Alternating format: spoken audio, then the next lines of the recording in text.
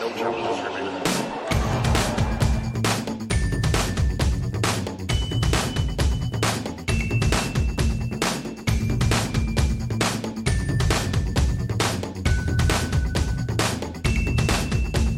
Welcome to episode 179 of No Challenges Remaining. I'm Ben Rothenberg, joined again by Courtney Nguyen. Hi, Courtney. How are you? I'm doing well, Ben. How are you? Good. We are in the throes of February now, and so things are seeming somewhat calmer in the world. I think this back-to-back weekend of Davis Cup and Fed Cup feels like relaxingly low stakes and nice. It's just a way to, ease into things. Unless you're a chair umpire who values his vision, I guess, to get right to the point of our first segment. Courtney, I know you didn't see it till later. What was your thought on the Denis Shapovalov video moment, whatever you want to call it? Backing up, do you want to give some context for Sure. it in terms of what happened for people who hadn't seen it? Will do. So, and you should watch this video. And yes, I agree with that because watch the video. If you I had been reading it about Twitter because obviously it all kind of happened during the Super Bowl. So right before it, which is lucky for him. Exactly. So I wasn't really paying attention, but I was obviously seeing some of the tweets about it on Twitter, and as I read it, I didn't understand. All this is to say, like, you could know the facts, but definitely watch the video because I think the video kind of, it really drills down on exactly kind of why it has kind of kicked off a firestorm of kind of discussion. It's eye-opening, to use another bad pun. So, Denis Shapovalov is playing in the a live fifth rubber of a Canada versus Great Britain first-round tie in Ottawa, Canada. Neither Raonic nor Andy Murray showed up for it, so it was a bunch of sort of B-team kind of guys who were playing, and the final rubber came down to Shapovalov, who got the pick, and he was losing. I think he was down 2 sets, and I think he had just gone down a break in the third, and so Canada, he was losing, and in anger, after he loses the point to go down this break, I believe, or at least lost the game, he takes extra ball out of his pocket, and he's left-handed, so he takes it out of his right pocket and whacks it hard, like to his right, and it flies direct. He's standing about the center of the court, right around the tee, and it hits the chair umpire straight in the head, and like bounces back off into the court. It's like how much velocity it has to his head, like absorbed none of the pace of this thing, or not much. And Shapovalov immediately realizes that he's in trouble, covers his mouth, and walks over. And sort of stunnedly, and Brian Early, the referee, runs on court, and Shapovalov is DQ'd. And for me, I guess, Courtney, so that's the background. I'll let you have your reaction first, because I know, like you said, you came at it later.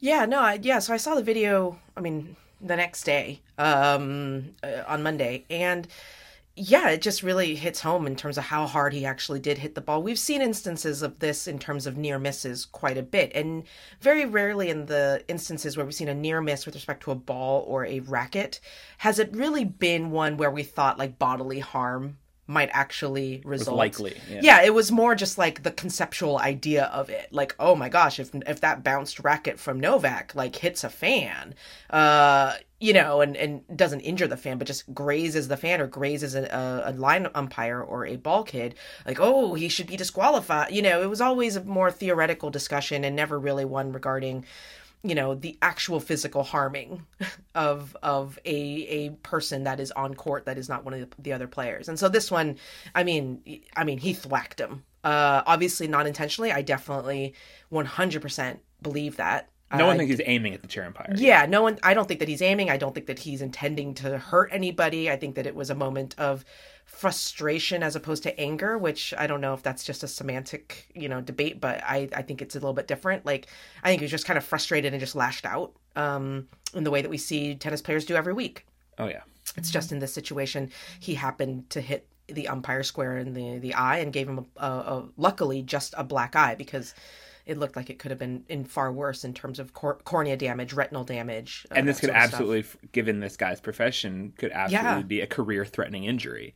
So, which you don't usually think about for, these sort of things. And it's for me, it's just, like you said, other tennis players. That's my main point, my main thought with this, which I tweeted like pretty much right away and backed up, and some people were pushing back on it or whatever. But this is a learned behavior that Denis Shapovalov, who I think it's his first Davis Cup tie, Hasn't played much at ATP level. He won Junior Wimbledon. He beat Kyrgios in the Rogers Cup in Toronto, I think, last year. Or Montreal, I forget which one the men were in. And he hasn't done much, but he has been watching tennis on TV and sees guys and women hitting balls angrily or throwing rackets after, things go badly for them. And it's something you pick up. I mean, like everything, so much of what we see on the tennis court now, whether it seems like it or not, is copied from somewhere. I mean, even like recreational players, if you hit a great winner and then clench your fist or fist pump or whatever, or say, come on, you learn that from watching a pro do it. These are not organic, innate behaviors, in our DNA. That's kind of true because honestly, when I used to play tennis recreationally with my friends, even though I watch a lot of tennis, I don't really absorb that behavior. So I wasn't really doing any of the tennis things, impulsively. And I just remember, just as you mentioned it, I was thinking back right now of when I would hit a winner, which was rare, but if I hit a winner or did a good thing, I literally kind of did soccer celebrations. I threw my hands up in the air, was running around the baseline, woo! Which is not something a tennis player does. So getting back to kind of your point, I think that sometimes the things that we do innately are very much not the things that tennis players do. Who learns how to fist pump? We do it because those are the norms in tennis. That is how you celebrate. Right. And that is how you show your frustration, is you throw things. Because that is, as I've said on Twitter before, more and more within the last 18 months to 2 years, we have seen it more and more, this type of kind of petulant behavior. Yeah, completely. Yeah, no, I completely agree. And this is just sort of the logical, sad progression of that. Like you said, I mean, a lot of times when Djokovic famously threw his racket behind him at the French Open, he was throwing it not with a lot of velocity. I mean, it could have had a very unlucky, landing and hit the guy in the face or the eye or something. Or Andy Murray, sort of kicking that ball, which narrowly missed the chair umpire's head. Yeah, narrowly missed Dumassois' head in Cincinnati. And that, again, was not going anywhere near as fast as the Shapovalov thing. And it wasn't going to hurt him. And same in Serena at Wimbledon, when she tossed the racket behind her and it just narrowly missed a cameraman's head. Or landed on his lap, yeah. Yeah, it wasn't going to, hurt him. But it, Probably not. But even in those situations, it just kind of looked bad, and you're just man, do they really need to do that? I kind of don't think they do. Just my take on it, the incident this is most similar to by far for me is the Nalbandian incident, where Nalbandian got angry at losing a game and kicks, the box that the lines are just sitting in. And the wood breaks and hits the guy's. I rewatched that just today too, and breaks and hits the guy's shin, and he's stunned, and it's a sudden thing. It's just this sort of moment. And this is my moral of the story. We don't usually. I feel like I have to be preachier on this topic than normal, but just tennis players have to realize that there are other people, actual people with with their own mortality on the court. With them, and it's not all about them. I mean, I was just trying to think, can you imagine what it would look like in other professions if people reacted the way tennis players do to things not going well for them? If I'm in the press room and send a tweet that has a typo in it, if I slam my phone into the ground and pout, or if some I don't know, waiter gets an order wrong and spikes the plate into the ground. Sure, but this would be bizarre behavior. It would be bizarre behavior, but let's not draw together false equivalencies. I mean, there's a difference between being in a state of mind where you are writing in a press room versus competing at an incredibly high level, and you're just kind of blinded by your intensity, by adrenaline, a lot of things going on, mentally, physically in that moment, to kind of result in this kind of explosion, I suppose. Oh, sure. And so it's two different things. I don't think that analogy works at all. But I don't think other sports people are wailing away on equipment quite like this. You don't see Are you kidding me? Baseball people going into a dugout and It's so much more rare than a broken racket in tennis, though. The dugout. Maybe not. Bats in the dugout, beating up Gatorade, things. But I mean, to the credit of certain sports, whether you talk about baseball or baseball and football, I think that there's an inherent kind of like violence, not in baseball, obviously with physical contact, but that ball, we all acknowledge a baseball can kill you. And so there's nets up and there's things like that to kind of like make sure and protect fans. Football, all the violence is on the field. It's not really off the field where you could hurt like a fan or something like that. And in the instances where there have been accidents, you know, where football players run over an umpire or referee or, you know, things like that, everybody kind of shrugs it off because there's no intent. But in this case, I mean, it's just, it's tough. It's tough to like look the other way. And, you know, he was eventually fined $7,000, which doesn't seem like very much. And again, like I totally feel for Denis Shapovalov. Like he didn't mean to do this. It's a fifth, you know, decisive rubber. It's Fed Cup. Like I don't think this guy ever meant it. But I don't think that should really matter that much. No, I think agree. it's still completely ridiculous that he will get $7,000 for what could be like ending, who knows, but could affect like, you know, an umpire's career versus like Heather Watson getting $12,000 for putting a hole in the turf out on court, you know, 17 at Wimbledon. Like at some level you feel like everybody, like all the federations and the tournaments and the Grand Slam committee and everybody needs to like get together and be like, let's go ahead and like figure out our fine structure, because fines and punishments send messages and you need to figure out what is the message that you're sending when it is far more injurious to a player to, again, not even break their racket, like dent the ground at Wimbledon, than violently fire a tennis ball at the eyeball of an umpire, whether intentional or not. Like that's just, we need to figure that out. Like that, you know, because again, if it's not, okay, it's an umpire, so I think that sometimes, and this isn't fair, but I suspect that this might be the case, people are kind of like, oh, well, the umpire is like kind of knows that these things could happen. There's an assumption of risk or whatever. But what if like in all of those other instances where there have been rackets thrown and, you know, instances where players like break rackets at their benches right as a ball kid is running up behind them, where they miss them by feet. And if that happens 2 seconds later, they're going to smack a ball kid. Like, I'm concerned about the ball kids. I mean, I think that matters. I think assumption of risk for a chair umpire should be very low, in terms of, you know, oh yeah, you get the occasional, you know, bazooka to the face shot. No, I don't think that's part of the job description whatsoever. And I think also with Shapovalov, he hit the ball hard enough that it could have very easily hurt someone in the crowd. That was what was nuts to me too about it. I mean, like, you know, the chair umpire whose name I'm blanking on. Gabas? Yeah, Gabas took one for the team, sort of with his face.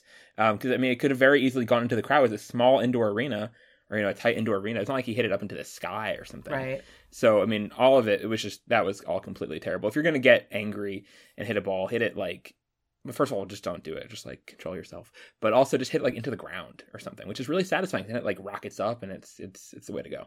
I don't think we should be thinking that like umpires should be wearing helmets or like expected to have these things. I think they should just be seen, and this moment should hopefully be seen as like a flashpoint of where it finally crossed the line, and players should refrain from this in the future. And I think punishments should get tougher. I think, you know, miss or no miss.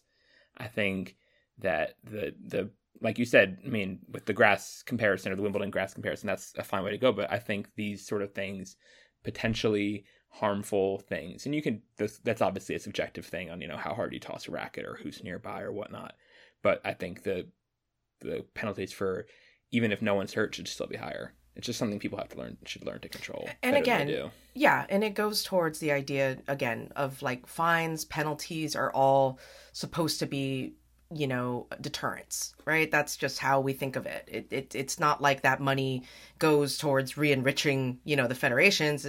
My understanding is it all goes to like charity or development funds and things like that. But so it's not like, you know, so in terms of figuring out what those fines and penalties should be, I think that the sport, which is one that has always been, the history of the sport has been about, like, you know, gentlemanliness and, you know, that whole country club ethos of what, you know, and therefore audible obscenities are like a thing, you know what I mean? Which is like a bit absurd. Just petulant behavior generally is considered frowned upon. And there is no more petulant thing than to do what happened with Shapovalov. And, you do have to sit down and you have to think about, do we need to step it up in order to to rein in the sport? That being said, is this the type of, I'm just throwing this out as a rhetorical question. This is not necessarily how I feel, not at least to this extreme, but, do you want to be reining this sort of behavior in? Do you want to be, penalizing it so badly to where players can't express themselves on court? And, You sound like Coco Vandeweghe. I'm going to say, I'm parroting the whole Coco Vandeweghe. WTA is ruining the sport, apparently, by fining people finding people for hitting a ball into the stadium. That's just one of my favorite clips because that shows personality, I guess. Because she says that, and then her coach, Craig Carden, then says, listens, goes okay, but you still need to hold serve here. just completely just this is not the point of this match right now. So right. it's all pretty. But no. But I mean, yes, we can obviously make fun of that singular moment. But I mean, even just from the broader perspective, it goes towards the questions about Kyrgios, about all those players that kind of tend to do things that are a little bit outside of the norm. We just have to McEnroe. You can go back to it. Yeah, you just have to kind of go back and figure out what exactly do we want to punish it in this situation? Is it just kind of like a complete and utter one-off? I don't know. But I'm sure that as people have probably discussed on Twitter, you can imagine the absolute outrage if this had been done not by a Shapovalov, but by any other player, in particular, a handful, about 5 players, male and female, who, if they had done it, there would be, protests in the streets for their heads on spits, No, I mean, I think if Djokovic did it, I think absolutely people would go out of control. Serena probably. And Azarenka probably. Yeah, but I think there's a sort of line you're blurring though a little bit between, things that are ungentlemanly or things that are potentially harmful. I think those are different categories of bad behavior. And so I think they should be treated differently. I agree. I was just asking a rhetorical. I mean, I was just, setting it up. I get why one leads to the other. Yeah, I just think there's still the slippery slope argument. Effectively, is what I'm trying to cut off at the pass. But you're right. Those are 2 different categories of behavior. But again, we need to kind of almost sit down and, as a sport, figure out, okay, what are the different categories of behavior, and based on that, how do we punish it, and what is the message that we want to send to fans and to players and to sponsors about what we as a sport value and what we kind of let go. And again, I kind of feel bad that this is all stemming from a Shapovalov incident. I know, right? He's the weirdest. He's in a lot of ways, I think he's the luckiest person this could have happened to. Yeah, that's probably true. He is this 17-year-old who no one has any previous, associations with. He looks like he's just very Canadian hair and big eyes, and just looks so harmless in his own way. Is that Canadian hair? Oh, yeah, he's complete hockey hair. He has such hockey hair. Oh my God. Okay, fair enough. Absolutely. And by the way, have you ever seen the videos, early rave, of the Minnesota hockey, of the Minnesota State Hockey Championships hair compilations? No. Oh my gosh. Oh, actually, yes, I do. I think I have guy commentating the haircuts. Yeah. Anyway, Shapovalov would score points in those. He's that kind of guy. So love it. So there's that. So in the future, just don't do this, people. Just find other ways. And the thing that I always say about the whole racket smashing and the smacking of balls is usually if you've done it, it's because you are frustrated, because that you as a player do not have as much control over the racket and the ball as you would like to have. Otherwise, you wouldn't be in the losing situation that you're in. So maybe just entertain the idea for a split second that you don't have control over the ball or the racket that you're about to smash or smack. So just don't. I love your logic on this. I've heard you say this before, but it's the pettiest, kind of shadiest thing. You're if you can't find the court with your ball all day, what makes you think you're going to be able to do it effectively when you're smashing? It is so demeaning, and I'm really into it. But it reminds me of this other thing we haven't discussed, which I think is interesting. It came up during the Australian Open with Yonex apparently fining its players for smashing rackets, which I am totally on board with. Oh, see, I am not. Really? Yeah. I think it looks bad for the brand. If you, I don't think so an at image all. of a smashed Yonex racket makes it look like Yonex is not doing its job effectively. So How many times have you seen a Wilson racket, like the close-up on that ESPN provides on a broken racket, and now you didn't have basically a 20, 30, 40-second commercial for Wilson in terms of brand recognition, understanding that Wilson is tennis, that, oh yeah, Serena uses Wilson, doesn't she? No one thinks. I'm sorry. I totally reject the idea that somebody's like, oh, Nick Kyrgios sure does hate that Yonex racket. I'm never going to buy a Yonex racket. I just think that rationale is completely made up. Like, I don't think that consumers think like that at all. At all. I don't know. If I was a brand exec, if I was a Wilson exec sitting in Serena's box or in whoever's box, and they go out there and demolish my product in front of millions, I wouldn't be thrilled. I wouldn't even, but I don't even see it as like, oh, okay, she demolished your product. Like, to me, it's like, oh, she mad. And the thing that's in her hand is the racket. So she smashed the racket. But it's not like she's like, oh, darn you, Wilson 98 blade. You are terrible. I wish that I was using the Babolat Pure Drive instead. I just think that that's like that's like so stupid. I don't buy that at all. Like, if I'm Wilson, I'm perfectly fine every single time that somebody breaks my racket and there's a close-up that therefore then has a Wilson advertisement that I didn't have to pay for. Well, I mean, other than paying for my player to use my racket. And getting them a replacement because they broke one. Yeah. I mean, when people talk about replacements, like, it's $300 at most. It's a marginal cost for these. It is not a lot of money. Yeah. Like, let's not sit here and think that it's like a NASCAR where somebody like crashed the car. You know, it's chump change. They can afford it. But again, that being said, I do think that, like, when you're talking about, it's funny. I think that it's like one of those contract clauses that would make far more sense for me if it was included in like junior contracts. So like in other words, that's behavior that you should not be incubating from, you know, a junior perspective. But like once they get to the pro level and they're like on freaking TV, like for millions and millions of people to see worldwide, I have no problem with my broken racket being on TV. But like, I don't want necessarily to encourage, like, in other words, I'm kind of splitting the baby. Like, I don't want to encourage that sort of behavior, but if my player is going to do it, I'll take that commercial time. Okay. I'm not sure I agree with all your logical leaps there, but so be it. Speaking of money well spent, segue, hopefully lots of our listeners have subscriptions to Racket Magazine, which is pretty great. And we teased this briefly in the last episode, but Courtney is on the masthead of it as, let me open up and see what your actual title is, unless you know off the top of your head.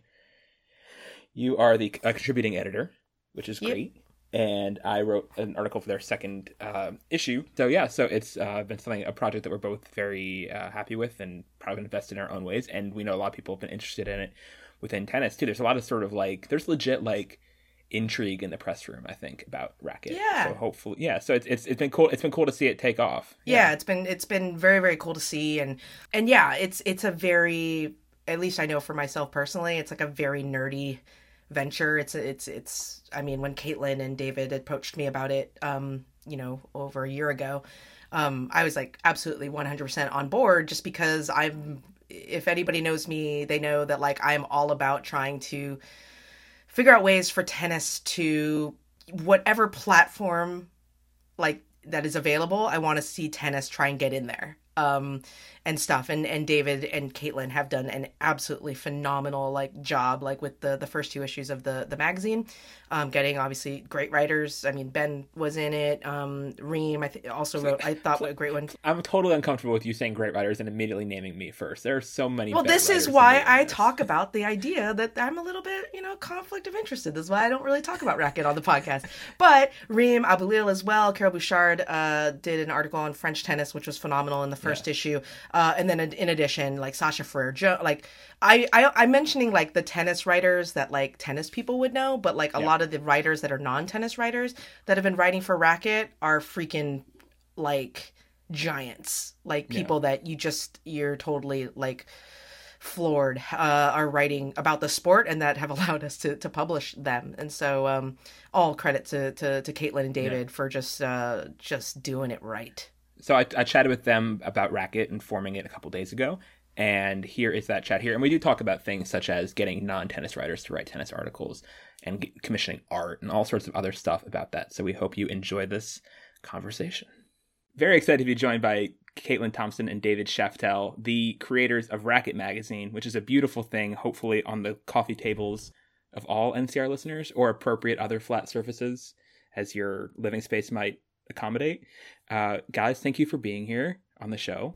Thank you for having us. You're welcome. Oh, we're very, very excited to do this. So Courtney's on your masthead, and I'm a recent contributor. So in terms of full, conflict of interest disclosure right up front. But we still think this thing you guys do is very cool.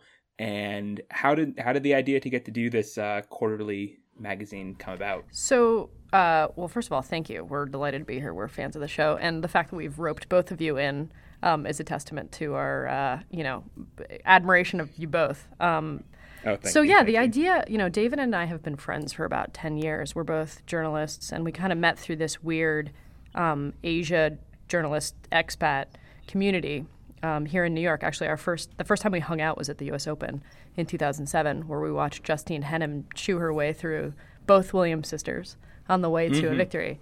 And we'd always wanted to do a project together. We'd sort of send each other ephemera and like, isn't this a funny article? Or look at this cool picture of Bjorn Borg wearing a fur from the 70s. So we had this like really fun friendship. We'd obviously play together. Both of us like to travel a lot. So it spanned a couple of continents. And then I was reading this Nieman Lab article, which is a journalism sort of like industry publication, talking about Monocle. David had done some writing for Monocle. We are both fans, especially sort of stylistically.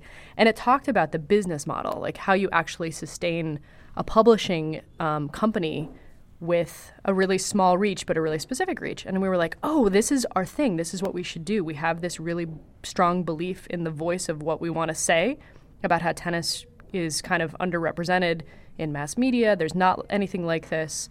The style, the visuals that we wanted to kind of pay homage to and bring back. And also kind of like celebrate some of the swagger in the game that we feel like doesn't necessarily translate. So it was just like, so it like fell into place. I think David had the name on the tip of his tongue like 10 minutes later. We just got so excited because it was a way that we felt like we could actually make this thing a print-only quarterly magazine with a small, hopefully vibrant subscriber base, but at a high enough price point that we could pay for really great contributions, writing and illustrations and photography. And so far so good. We're on issue 2, and I feel really great about it. No, you should feel really great about it. I'm just wondering, it's sort of I'm not as involved in periodical type stuff. I do daily newspaper writing mostly. And so I'm just curious, like the quarterly format, how did you figure that as like a sort of, as the right balance to strike of, being something that was sustainable, but still elusive or scarce or desirable, to not oversaturate yourselves or not spread yourselves too thin? Well, it was sort of sustainable. For starters, we can it's a tiny team, so that's about all we can manage with the two of us. But it's also the standard independent magazine format for a year. Kind of try to do evergreen stories, stuff that's always going to be current. So one thing we're really pleased about is that we have the second issue out, but people are still buying the first one. So we just thought we'd stay away from everything that Tennis Magazine does, basically. So we don't want to do anything too results-based, no tips, no gear, just celebrate the side of the game that we love and we feel gets short shrift in the sports media, and just give a voice to a lot of tennis journalists that maybe don't feel like they always have a home. People are interested in tennis during the slams, obviously, maybe if the Olympics come around, but then it goes away. And as I'm sure you know, the appetite for tennis writing and tennis features when the slams aren't on, pretty scant. So we wanted to provide a home for all the stories that writers, sort of the dream stories that writers have but can't place in a newspaper. Maybe they're too long, maybe they're too weird, maybe they're too personal. And that's the stuff that we also want to see and read. I have your first 2 issues sitting in front of me here. I guess what is there like, you mentioned all those things is what you're looking for. Is there some sort of unifying thread through your pieces, you think, so far? Are they all I know there's some themes obviously that probably pass across multiple stories, but just wondering if there is something that you think is like distinctly racket or the sort of racketiest thing you've done. For sure. If you could I point definitely think that's true. I think the racketiest things that we do, Taffy Brodesser Ackner story from the first issue comes to mind. As well as Louisa Thomas's piece about Naomi Osaka from the second issue.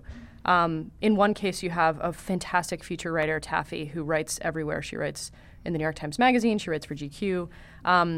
And she tends to write a lot about a theme, to your point, Ben, that we really want to include in every issue, one of them anyway, which is sort of like access and elitism.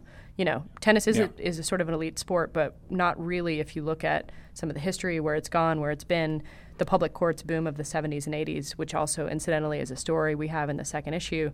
So the idea of those themes is going to persist. And Taffy in the first issue talks about access and how by the time she could afford to be a tennis mom, she basically didn't want to be, and sort of the internal conflict of that. So that's a tennis story, kind of, but it's really rooted in, you know, humanity and the experience and what it is about our sport that might attract or even repel people. And so my hope in that kind of story is, you know, anybody can pick that up. Anybody can like Taffy's writing, but you don't have to have a tennis background or context to enjoy it. You know, and then in the second issue, a really rackety story is obviously Louisa Thomas talking about a player on the Pro Tour. But in terms of her identity and her sort of, you know, self-formulation and how she becomes, you know, this is a woman who is on the rise. She's a teen. She has Haitian and Japanese roots, but she lives in Florida, so she's kind of like torn between a couple of different worlds. And it hits on another one of our main themes, which is just how global tennis is. I think, you know, again, one of the things that we love about it is just all these places that it gets to go. And, you know, to Dave's point, like, the weirder the better. Like, we want to do little tiny microscopes of, you know, tennis in Borneo if we can find one. And so for us, like, getting to travel and be in all these different conversations about the global nature of the game, I think hopefully will help illustrate how cool we think it is and how we feel like, you know, it doesn't necessarily get broadcast as widely as we want it to.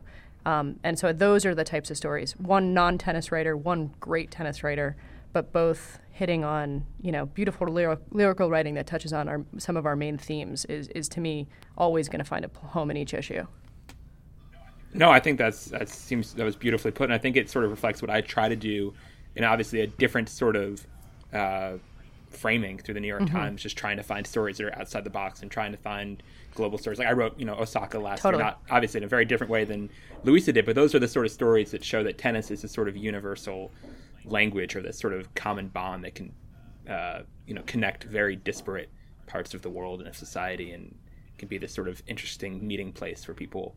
It's in terms of a tennis match being like a conversation, to get really poetic about it, I think that it can definitely speak to wonderful that, for sure. And I loved a lot of your pieces during the Olympics, because no more than that time do we have the opportunity to really understand, you know, and Louisa made this point in her piece about Osaka, like, you know, this is a tiny flag that follows these players next to their names every single week that they play, certainly during the Olympics, when they're clothed in their country's colors. And I think that's so cool. There are almost no sports, especially for women, that afford, you know, athletes the opportunity to have that kind of dialogue, and also the fans. And like, that's so cool. I love that.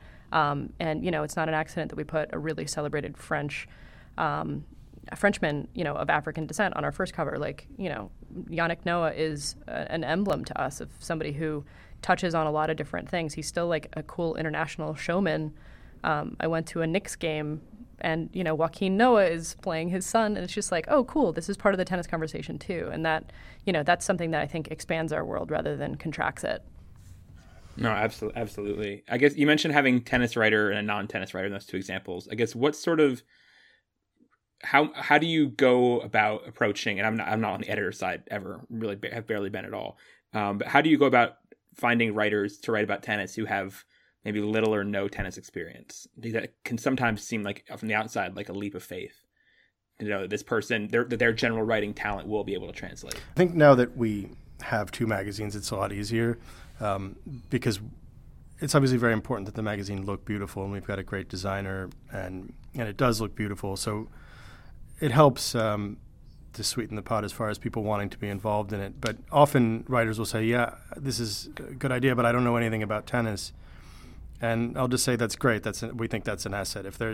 If you need any tennis help, we can put that in editing, fact checking, etc. But we just explain that it's an asset that we want the perspective of people that aren't following the game day in and day out, because it allows us to have a fresh look at things, which is especially true for for photography as well. Something we always talk about is trying to use photographers from outside the tennis world, because there's a vocabulary to tennis photography that we've seen over and over and over. Great photographs, but we've seen them, Roger Federer gliding through the air, that you sort of, you can stop seeing them because you've seen it so much. And I feel like that applies to writing as well. So typically when you explain that to someone, they get where you're coming from. And also we try to pay as well as we can. As well as we can honestly, afford to. That helps. It'd be harder to convince someone to write for free. Yeah, Dave did an excellent job in the first issue, and this is somebody who's going to recur in issues to come, is my friend Sasha Frere-Jones, who's a great, great writer. He's mostly known in the States as a music critic, although he's a fantastic musician.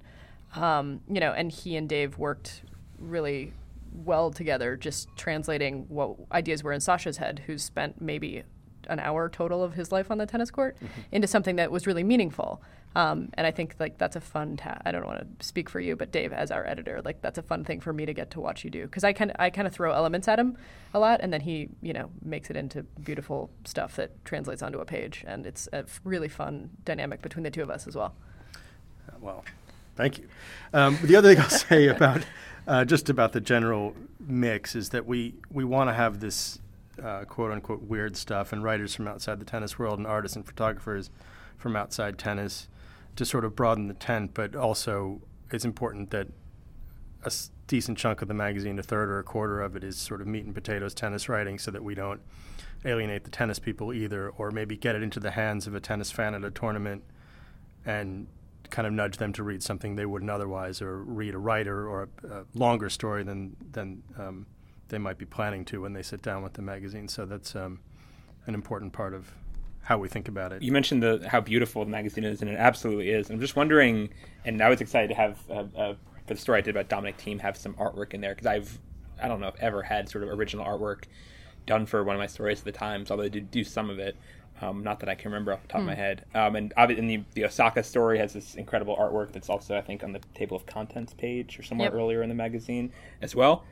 Just wondering how that sort of comes together too, where you find artists to do it, and how much instruction or guidance you give them. Again, these are worlds I know nothing about in terms of commissioning artwork for things. So in terms of the Osaka art, let's say, how did you find this artist, and how did it come together? Well, we have a really great designer who is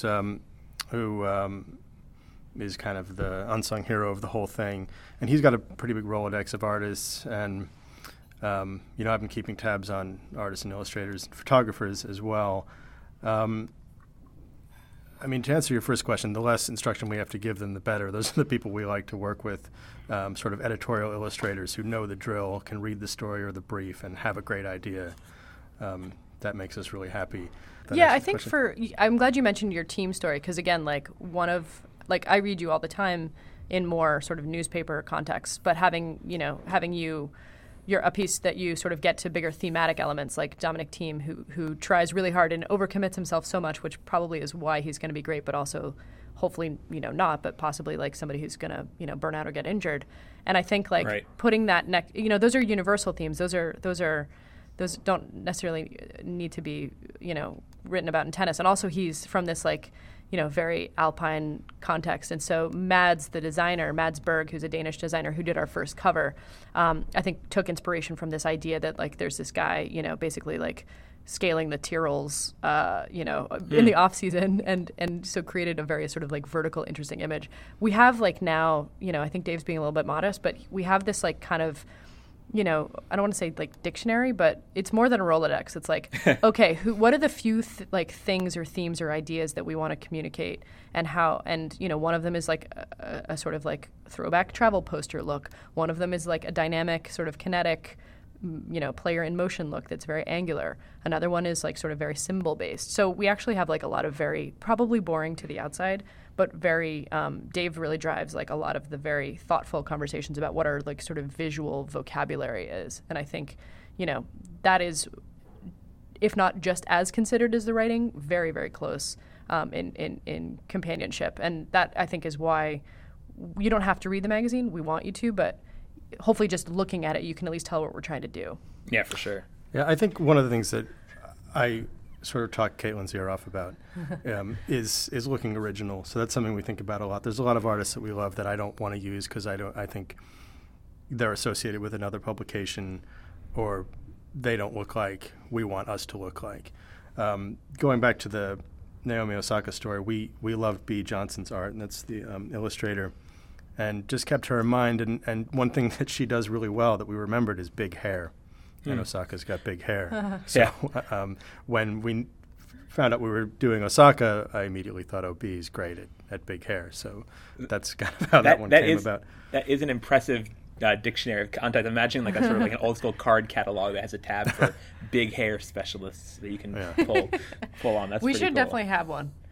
We have a lot of plans. Ben, you're catching us, at the beginning, hopefully the beginning of our life cycle. But Dave and I have a lot of plans for how things are going to be, when we both don't have other jobs or responsibilities and can just do this all the time. And having a card catalog of big hair specialists is definitely on the list. No, there's more out there than you'd think. So one thing I had to show her was a photo that we had done of Serena from the first issue, where her hair is sort of front and center, and say, don't make it look too much like this one. Yeah. Yeah. No, but she did a great job, though. You mentioned life cycle, so I guess just dive a step slightly back before going forward. You guys did this Kickstarter, which was incredibly successful and set a high goal. It was 50,000. Is that right? Yeah. Your goal. So that was. I remember when I saw that when you guys first started, I was like, "Oh, I hope they." Because when we did our Kickstarter, we set it at 3,000. So we were being very unambitious. We were being very conservative. Let's say. You guys crushed it, though. If I we got that within the first day. So we were like, that was good for our self assurance. But you guys had a climb. So I'm just wondering, in terms of taking this idea from sort of early germination to fertilizing, I guess, in Kickstarter, how was that process and how nerve-wracking was that and finally getting across it? How many days did it take you guys to pass that threshold? Or how much time did you have left? 23 or 24, day 24 of 30. It was it was tense. Dave was white-knuckling it basically the whole time. I thought we were going to lose him to some sort of aneurysm. He tends to be a little bit more... a lot of I wore out the refresh button that month. Yeah. I also remember, just to bring this back to NCR, I remember you guys talking about oh my God, they actually did it. I was like, what did you think? Come on, you guys. You and Courtney were like, they actually made their goal, which I was like, it made me, in retrospect, realize that it might have been a little crazy. But I remember you guys were surprised, so that made me. I think we were relieved. I remember just when I think I'd heard about this idea before it hit Kickstarter. Yeah. I'm sure through Courtney, and then when I just saw the number, I just remember being like, ooh, because I remember we were on the very opposite side of this, and there have been other Kickstarters we saw that. I remember seeing when the month that I was living on Kickstarter, basically when we were on there, you saw lots of things that didn't make it that had very high goals. Yeah. So that was just sort of, with the way Kickstarter works, if you guys gotten to 46,000 out of 50 and stopped there, that would have been, we got nothing. Well, yeah, it's just a goal crazy or nothing. So it's a tough. Yeah. But you did it, yeah. Well, Kickstarter is littered with, the bones of dream projects, left and right. And there were a couple other magazines. If I can be totally honest, I think, and this sort of speaks to our ambitions, I think for us, we are friendly and love and respect and continue to have a great relationship with George Karashi, who's the publisher of Howler, which is a really great indie soccer magazine. We're actually doing a panel together at South by Southwest. Oh, cool. Forward promote. And he had done an incredibly successful Kickstarter campaign for his first year in existence. And we called him immediately. We have some friends in common. We ripped off basically everything they did. And if I can be totally honest, we initially were like, oh, let's try to raise 80 because they raised 80. And basically this is incredibly expensive. This is not something that we expect to ever get investors to buy into. Not that we would turn them away, but this is not a scalable business. Every single additional order costs additional money to print and make, and almost all of the material, sort of to Dave's point, that money that we get in goes towards paying people as high rates as we can possibly afford because we want the best people, and also making a beautiful print product is not cheap. Doing gold foil on the second issue costs an extra amount of money. I'm glad we did it, but these are things that I'm thinking about, how can we possibly pay for something that costs $60,000 roughly an issue, maybe even more, to make, and so that's 4 times a year. That's 120,000. No, that's more than that. I'm terrible at math, by the way. So $60,000 per issue times 4 is $24,000. No, it's still more than that. And my point is, $240,000. My point is, we have to be thoughtful about how we grow and how we get new subscribers, and on occasion make really good relationships with a few companies that we think will be, helping to tell our story. But if tomorrow we could get, 50,000 people subscribing to this thing, we would quit our jobs, do it full time, and have that beautiful Rolodex of card catalog that we talked about. So, we're trying to be thoughtful about how we grow into that and how we get, bigger and bigger. Not that we will ever be big or huge, but just being sustainable. So that brings us to a nice, convenient part of this, which is how can people get their hands on Racket? What are the best ways to do it? I know obviously there's subscriptions available on your website, and you guys ship lots of places, if not everywhere, right? Yeah, the website really is the best way to find us. It lists the stores we're sold in, but it's also cheaper to buy it online. It's $20 on the newsstand and $15 online. So we encourage people to buy it from the website. Yeah. That said, we ship everywhere we want, you to be. And we're working on being in the coolest sort of indie magazine stores. Luckily, because this is such a thing, this quarterly magazine culture, there are incredibly cool stores in almost every, certainly major city, where we want to be. Because we make a lot more sense next to like Kinfolk or Monocle that I think than we do like in a pro shop. Even though I would love to be sold alongside, Technofiber strings in a pro shop. I think it's as much of an essential, hopefully. And I do think that tennis players, and I certainly hope this in terms of how I write, and I'm sure you guys find this too, is that tennis people, compared to, not just, magazine consumers, are hopefully a more thoughtful, open bunch than your average, Joe, Schmo, other sport. That makes sense. Yeah, I think it does. I think we've realized that, and I think having the magazine has really helped. Before we launched it, people were sort of like, I don't know how you're going to make a luxury magazine on your budget. It's like, it's not Golf Digest. Just sort of wait and see. And now that people have seen it, I think a lot of people get it. And to Caitlin's point, we consider ourselves in indie publishing as much as we do consider ourselves being in tennis. So it's really we have these two tracks that we're trying to make hay on, really. Yeah, yep. So we gotta keep making hay. So when you talk about being in tennis, I'm just curious, like, what have been your biggest surprises about trying to operate within this world so far? I mean, I feel like I exist pretty much within tennis, but you guys are more or less outsiders. Yeah, we are. And I think how have you found? I'm just wondering what kind of culture shock there might have been, if any. I think we're still going through it. I mean, I think, we would love to be fully operational in these two tracks. The indie magazine world sort of embraced us immediately because we spoke their language. We got invited to their sort of award ceremonies. People wanted to write and talk about us in that context. I think the tennis world doesn't necessarily. I think it's a bit more of a translation issue. Like, I think for people who are so fully ensconced and they just want scores, we're not bringing a ton to the table, even though I would argue that we are. I think also the tennis establishment is very, very conservative, especially in the U.S. There's like basically three main players. It's the tennis, magazine empire, which is fine and great. And, I've been getting that magazine since I was, a competing junior at age 10 and still get it today because I play in leagues. And then there's like the Tennis Channel, which is like a pretty traditional sort of broadcasting company. And then there's, the USTA. And, to their credit, they're all colossal, but none of them are like necessarily sort of on the bleeding cutting edge. And so trying to figure out how we fit into that landscape. Also, we're not really a competitor to any of those entities either. Like, we see ourselves as a very sort of complementary outfit.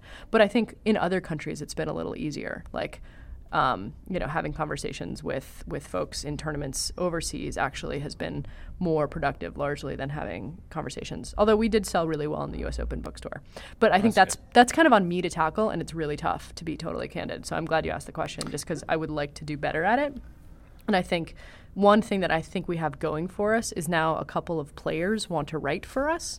We're going to have a big player piece, I think, in the next issue by a WTA player who's really thoughtful and great. And so, I hope this will kind of bridge that gap or help us start to, because we'd certainly love to be sort of in the tennis world. But also, I think David wants to keep us as outsiders. Yeah, I think as a person who doesn't have to bridge that gap, I really see our being outsiders as an asset. You know, to my mind, there's players that we think are interesting, and they're not necessarily the top-ranked players.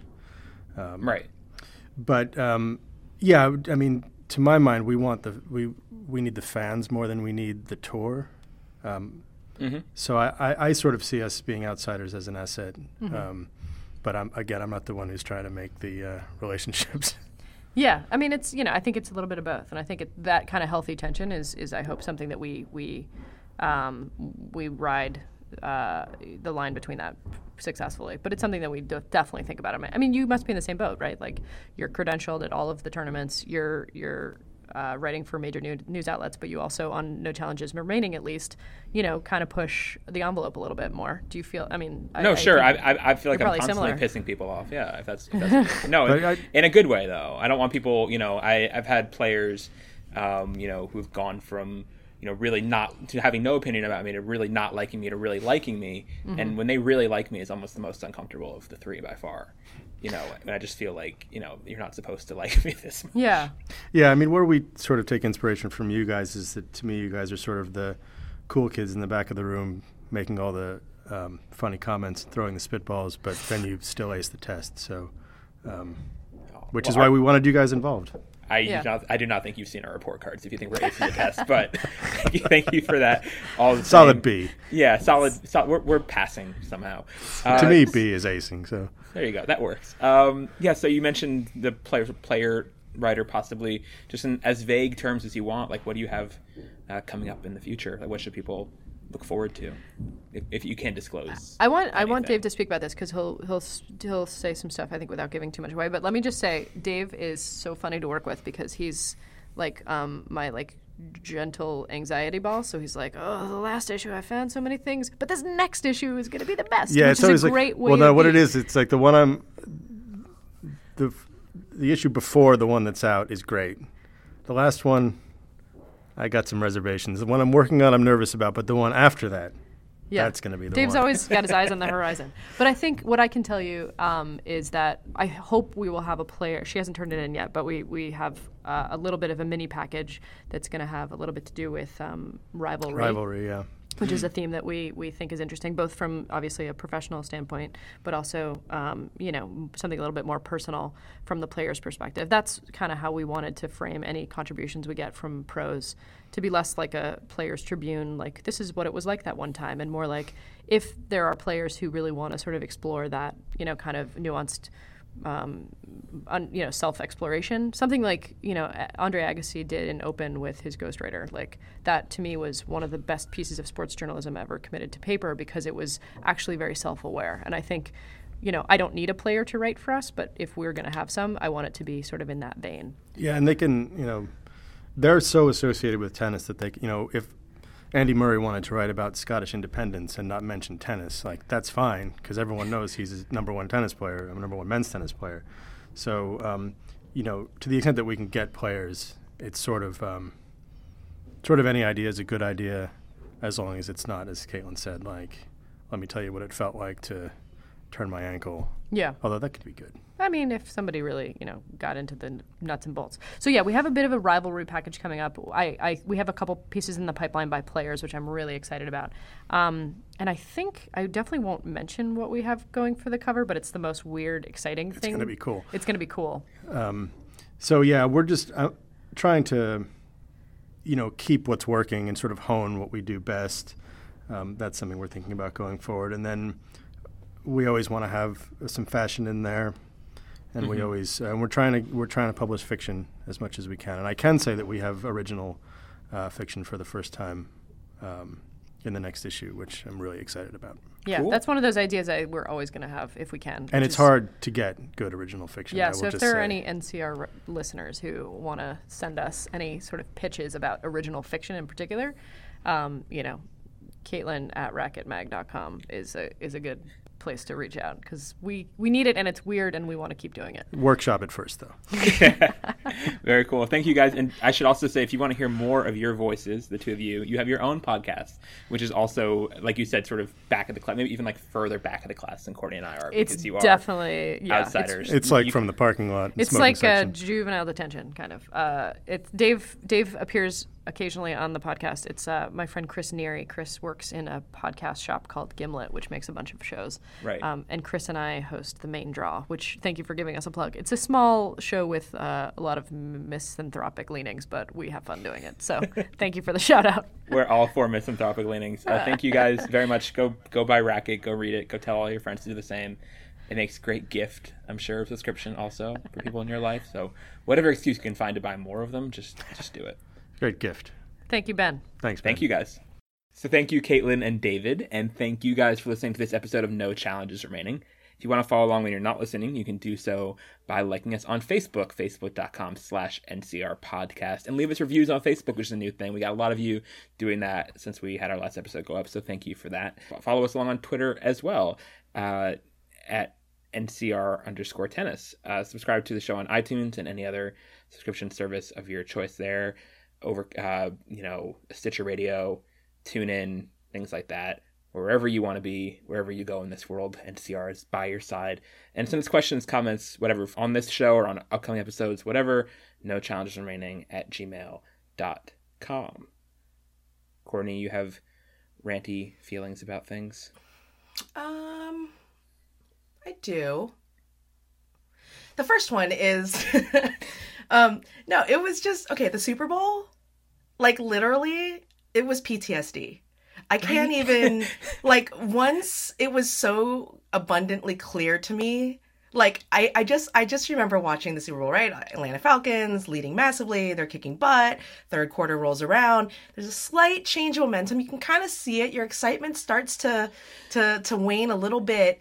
And there was this moment where there was like this pit in my stomach that reminded me of when I realized that Michigan was going to go red. And I was like, oh, was it Michigan? Yeah, I think Pennsylvania, maybe. Maybe Pennsylvania or North Carolina, I can't remember. But, and I was just like, no. And I was literally watching the last quarter, like, in the fetal position on my couch, like, silently.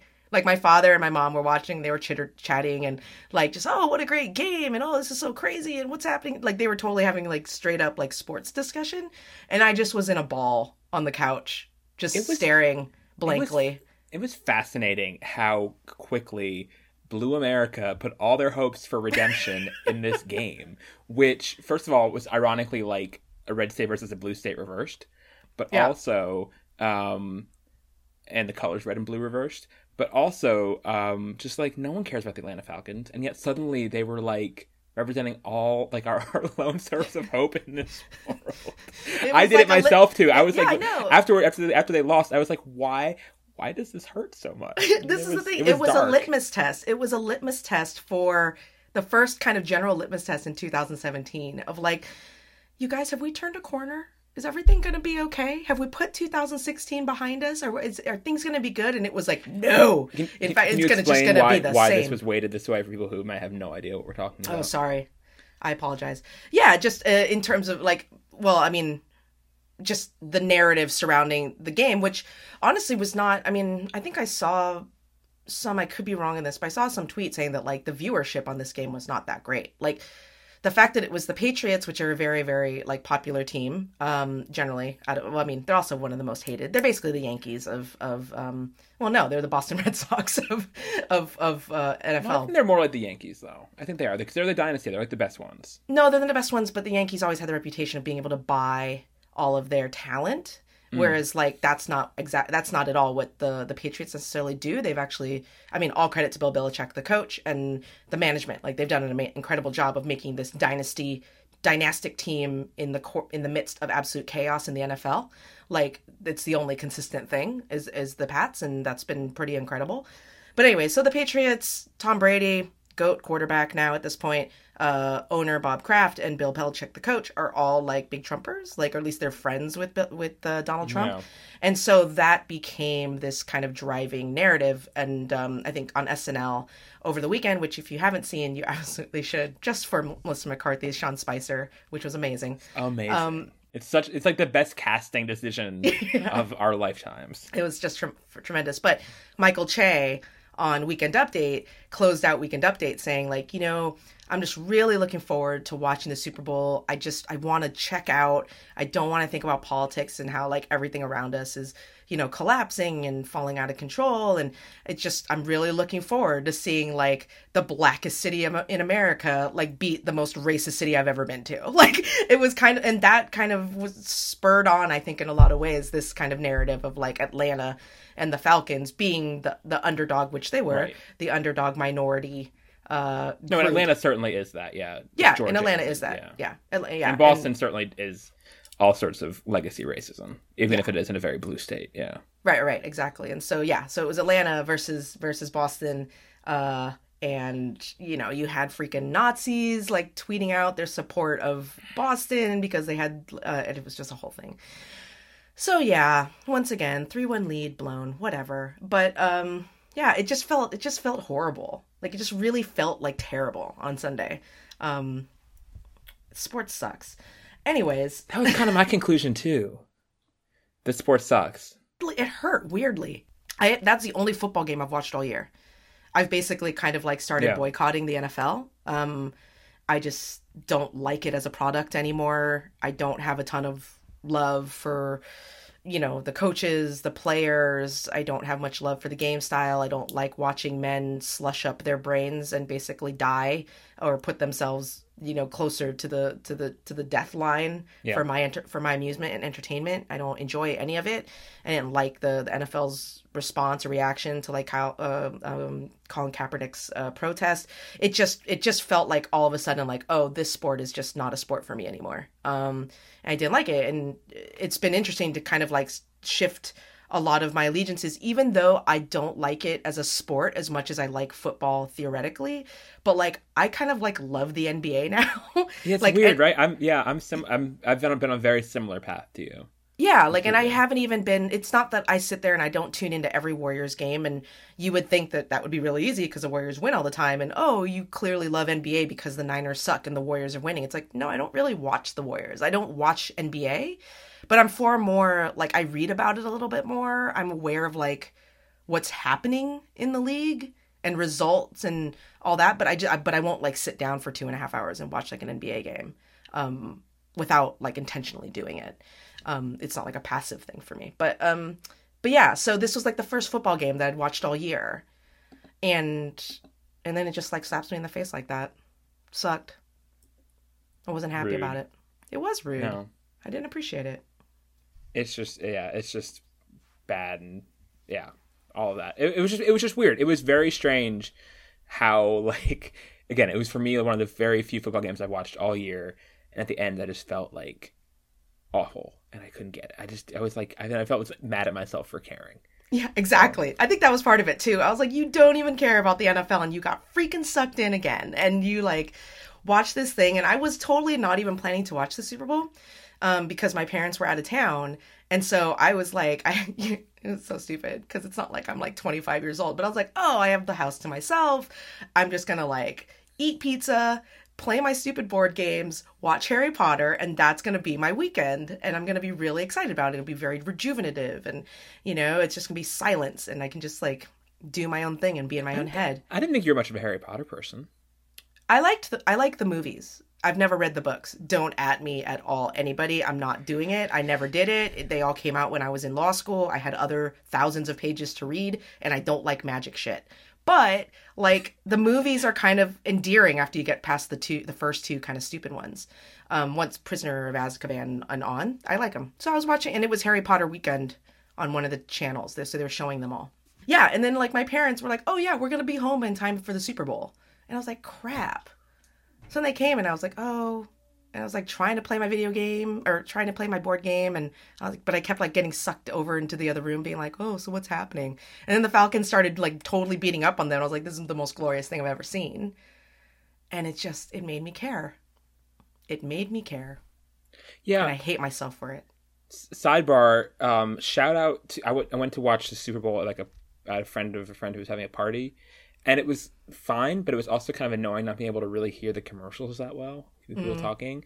And so, like, shout out and quick mini rave for watching sports by yourself. Yes. A lot to be said for that. It was interesting. I was talking to my boss about this, and we were talking about how, like, in the course, like, I remember, for example, a long time, boy, these rant raves discussions really go a lot of different places with me, don't they? I'm sorry that I take you guys on such an adventure through my life. But like, I used to, like, throw, like, movie parties based on certain movies, like theme and whatever.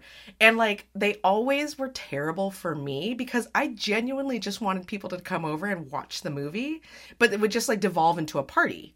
Like, so people would just be talking and they'd be standing in the corner, they'd be eating, and they didn't really come for the movie, and et cetera, and it really bothered me. And that happens with, like, Super Bowl parties, right? It's like, if you have people over, it's, you know, people aren't really watching the game until they're watching the game. I don't know. It's just, it never really works out the way that you want it to work out. Right. If you're gonna have a party for an event, it needs to be something where you're allowed to really tune in, tune out of attention. And that's the tough thing with Super Bowl, because the ads are such an event too. Yeah. That you kind of have to, like, keep watching the entire time. Whereas, like, I think maybe the best, and I obviously, my thoughts on horse racing are well known, but, like, I know, like, people who used to throw, like, I never went to one of them, who used to throw, like, a Kentucky Derby party, and that seems, like, perfect, because you stand around talking and drinking, you pay attention for 3 minutes, and then it's over, and you go back to talking and drinking. Yeah. And so, so something that requires prolonged attention and silence is not ideal. Or just in general, like, if you have a situation, like, where you can actually not pay attention during commercials, then I think maybe it does work. You know what I mean? Because, like, if I'm watching NBA Game 7 and I have a bunch of people over, we're obviously watching when the basketball's happening. And then when there's a commercial, you kind of all, like, zone out, get another beer, get some pizza, chitty chat, and then, like, pop back in again. And then it's halftime and it's just pundit talk. It's not a halftime show. Right. So I guess the Super Bowl is uniquely bad for this, maybe. Yeah, I think maybe that's true. Yeah. Did you have a favorite Super Bowl commercial? Did you get to go back and watch I don't feel like I remembered them because I didn't get to really hear them that well. So I'll have to go back and listen to them. Fair enough. But separately from that, I did have a quick rave. Okay. Because I didn't intend for this at all to be about the Super Bowl, but it clearly, you know, 48 hours later, it's still living within me. But I just wanted to give a quick shout out, because this has been, like, weirdly one of the most satisfyingly random things that I bought myself that I don't remember buying ever. But it was a subscription to this, as people know, I like subscription services, but it's called Bookishbox. You can find it at thebookishbox.com. I wish that I was being paid to say all this, but I'm not. I've actually paid for this service. But it's a box every month, because here's the thing. I love books. I love reading. I don't like book clubs, and I don't like people, like, this sounds weird. I kind of don't love people giving me books or choosing books for me. Part of my enjoyment of books is the discovery on my own. And so, like, I've subscribed in the past to, like, those book of the month clubs where they select a book and they send it to you. Invariably, they either send me something that I've obviously already read because it was, like, a top 10 New York Times bestseller or something, like, whatever, or it's something that has been sitting on my shelf and I've never read.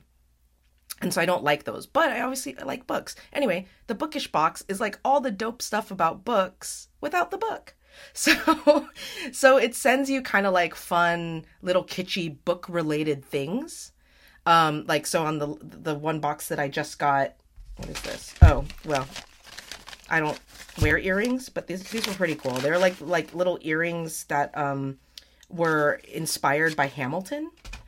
Okay. And yeah, there's this kind of, like, notebook that they sent that has, like, book quotes and stuff in it. And people know that I love like, journals and stuff. So there's that. I had a t-shirt that has, like, a Hamilton quote on it, a Les Miserables bookmark, and a Wicked inspired bath bomb, which is probably going to go into a gift bag of some sort when I give it away. But, because I don't use bath bombs, but Yeah, like it's kind of if in other words, if you're like literary and you like reading, but you don't need help getting books, but you like kind of like that kitschy stuff. It's book paraphernalia. Yes, good call. Yeah. That is a much more streamlined way of explaining what it just took me 6 minutes to explain. Fair enough. I will keep my rave very short, but it's ironically for a book. I just bought like my third copy of it today because I'm always lending to people and they don't give it back, which means it's good. It's for Levels of the Game. Have you ever read this, Courtney? I have not. It is amazing. It is like the best tennis book ever. So it's a tennis-related rave, which is rare. It's by John McPhee. It is about it's all about one match and just sort of weaves in and out of history. It's about a 1968 U.S. Open semifinal between Arthur Ashe and Clark Graebner. And it's all just very lyrical and great and sort of stream of consciousness and wonderful and a masterpiece of like American and probably world sports journalism and writing. So I just highly recommend it. If you haven't read it, check it out. It's short. It's like maybe 150 pages, but it's well worth it and tremendous. So yay, go buy Levels of the Game. And then I'm sure Courtney's subscription service will get you like Levels of the Game handkerchiefs or something. Exactly right. Yeah. See? Look, there you go. It all works out. It all works out. And with that, we will see you guys next week. Bye. Ciao, ciao. Well, we're big rock singers, we got golden fingers, and we're loved everywhere we go. That sounds like us. We sing about beauty and we sing about truth at $10,000 a show. Right. We take all kind of pills to give us all kind of thrills, but the thrill we've never known is the thrill that'll get you when you get your picture on the cover of the Rolling Stone. Rolling Stone. Wanna see my picture on the cover? Stone. Wanna buy